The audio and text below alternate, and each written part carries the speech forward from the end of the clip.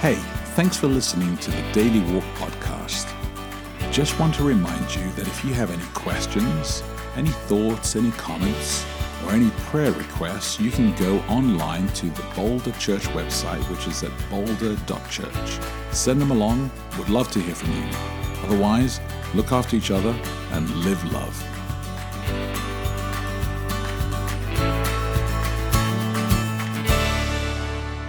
Good morning. It is Sunday, April 28. Welcome to Daily Walk. I'm Becky De Oliveira. And I'm Japhet De Oliveira. And I think I actually worked this out. I think that is when you begin the new week that you always say De Oliveira. No, I usually do it. I usually do a funny voice like on a Thursday. On a Thursday? Yeah, usually. But today I decided to mix it up. Oh, okay. All right, that's great. Mm-hmm. Hey, so brand new week. Let me pray. A brand new day. Please pray. Okay. Heavenly Father, thank you for a brand new week. Thank you for this new passage that we're going to look at. Thank you for the opportunity again, as always, just a blessing it is to be able to read Scripture, to reflect on it, and we ask for your Spirit to lead us into this new place. We ask this in Jesus' name. Amen. Amen. Okay, we are in the book of Isaiah again. It seems like we were there just a few weeks ago, were we not? You're not going to explain anything to us? Yeah. I am going to explain. Yeah. I usually do this on the first day of the week. Oh, you don't? I explain a bit about the daily walk. No, I do. Oh, always, you do? You're right. Okay, cool. So what this is, we have a passage for every week where the sermon at church is based around that passage. We have a written reflection, so we encourage you to read the text in different translations every day, and then we have a writer who expands on some thoughts about that. That's called a reflection. You can get that online at boulder.church/daily. Yes, and I followed that cue, by the way, because your hand went like you pointed at me, and I was following the maestro. So this is the companion to that. So we encourage you to read the written reflection, Daily Walk, at boulder/daily, so forth. But then we talk about it. So I'll read the passage for you. So if you don't want to actually have to read it, you can just listen to me read it in dramatic fashion sometimes. And then we'll do what is called the recalibrate question. So it's something that comes out of whatever the text is and what the writer thought about it. They've come up with some questions. And so we will talk about those, and you can process them in your own Bible study alone or with friends or family. Like it. Yes. Good. Okay, so without further ado, this time, the text is split into two sections. It's kind of, one portion is edited out. So we have Isaiah 43, 1 through 7, and then 18 and 19. Yeah. So, subheading, Israel's only Savior. But now thus says the Lord, He who created you, O Jacob, He who formed you, O Israel. Fear not, for I have redeemed you. I have called you by name. You are mine. When you pass through the waters, I will be with you, and through the rivers they shall not overwhelm you. When you walk through fire, you shall not be burned, and the flame shall not consume you. For I am the Lord your God, the Holy One of Israel, your Savior. I give Egypt as your ransom, Cush and Seba in exchange for you. Because you are precious in my eyes and honored, and I love you, I give men in return for you, peoples in exchange for your life. Fear not, for I am with you.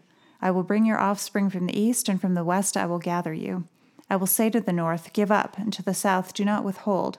Bring my sons from afar and my daughters from the end of the earth, everyone who is called by my name, whom I created for my glory, whom I formed and made. Remember not the former things, nor consider the things of old. Behold, I am doing a new thing. Now it springs forth. Do you not perceive it? I will make a way in the wilderness and rivers in the desert. That was the English Standard Version, by the way. I don't think I said that at the beginning. Yeah, I got so carried away with explaining how the text was split into two portions. This text. That's very nice. It's very lyrical. It is. It's really beautiful.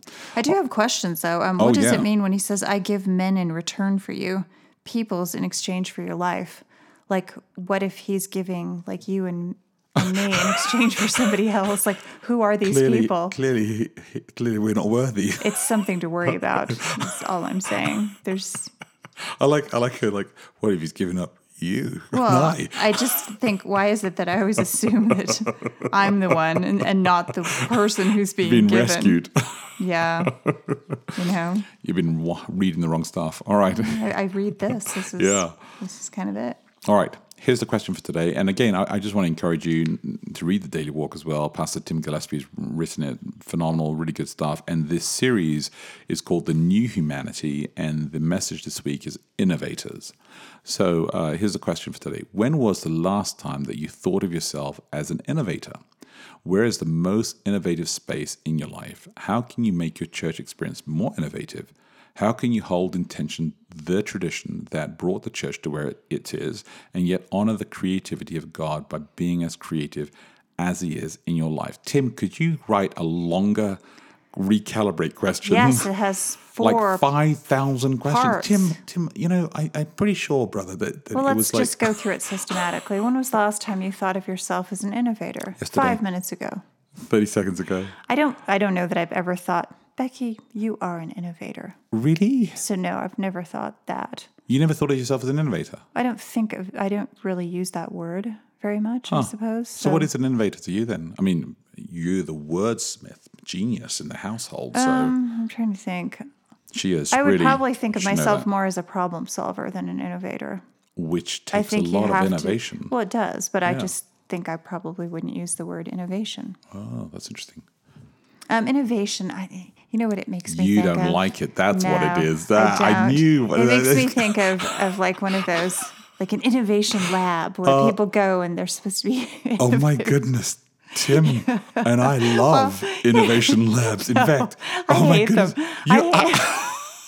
I hate anything where people say, "Okay, now be creative." It makes me freeze. That's really so interesting. I am not Tim and creative I on prompt. I'm love- creative in response to a problem that I need to solve. That is what makes me creative. Like, I mean, people used to I'm going laugh to at tell me. Tim to listen to this episode. I used to go to, well, I've observed this teaching students that the worst thing you can tell a group of students is do something really creative. Here, anything you want. The sky, then they'll just freeze and stare at you like deer trapped in the headlights. So you have to Somebody- give them a problem to solve. Oh man, no! You Give them a problem to solve, me in and a they'll be space. innovative or they'll be creative. But just saying, You be put me in a creative. space and say, "Hey, create something new about anything," and I'll be like, "Yes." And see, I think I don't see Good the to go. point of just creating something unless I Yeah, have some sort of a horrible. reason. I need to know what the Yeah. reason is that I'm doing that. Yeah, because that would be like art. Yeah, I know why I'm doing it. I have a reason. I don't think so. I think you're just being. I think you just don't. Yeah, I okay. definitely. So when was the last It time? makes me think of a house filled with blocks and pipe cleaners and different things where they're like, here, make a device that can. I don't. And it's just like, oh That's really interesting. man. When you said innovative labs, I was like, no, don't say those two. That's really funny. No, All I've right. been around some innovative. So when was the last time lab- you thought of yourself innovation as an labs innovator? before. I often think of myself as an innovator, Clearly, yes. and I When like you're it. in the lab wearing a little white jacket and goggles. With the rats. No, there's no rats in an innovation lab. There's pipe cleaners Pipe cleaners. and toothpicks and But when you stuff said like lab, I foam. just immediately thought of rats. Oh, jeez. All right. A rat lab, I could kind of deal with that. Where is the most innovative space in your life? On my desk. Oh, I that's feel really like I'm interesting. probably most innovative when I'm working, when I'm writing, when I'm designing something, when I'm doing things like that. And again, it's problem solving. I consider those all to be problems. My innovative space is probably in conversations. Conversations. Oh no, I never have an innovative conversation, like ever. That's never happened. You got to talk to different people. No, I just it makes me tired just thinking about it. It goes on inside my own head. I do not want to share it with other people. I just want to do it. Really? Yes, definitely. Okay. How can you make your church experience more innovative? Well, build a lab. Build an That's what I'm innovative. thinking. Build An innovation lab, and make people go into it for 10 minutes. Yes, force them. Make people And go then they into would it. all be more innovative and everything would be perfect. It would be heaven on earth. Make everyone spend a minimum of 10 minutes each week in the innovation lab with the toothpicks and the so pipe wrong. cleaners That's so wrong. and have them make something. Have them design a church. An All right, ideal all right. one. We will have to come back to this week. We've run out of time, so I'm going to repeat the questions. Are you sure? Because I think there's a whole extra question. I know. There's actually multiple questions. I'll repeat all the questions one more time, and we'll come back to it sometime this week. How can we honor the creativity of God? With pipe cleaners, I'm thinking. When was the last time? All right, here we go. When was the last time you thought of yourself as an innovator? Where is the most innovative space in your life? How can you make your church experience more innovative? How can you hold in tension the tradition that brought the church to where it is and yet honor the creativity of God by being as creative as He is in your life? Mike, I had to actually hold my breath to read that one. Well done. You can probably swim like a whole lap now underwater. I should talk to Elijah King about that because he can do this. And look after each other, live love, and we'll connect tomorrow. Thanks for your support for the Daily Walk podcast. Wherever you are in the world, we just want to let you know that we're praying for you, and we're glad that you're praying for us too. If you can help us out by giving online, then please go to boulder.church/give and help this ministry actually make an effect on others as well. Keep us in your prayers, look after each other, and live love.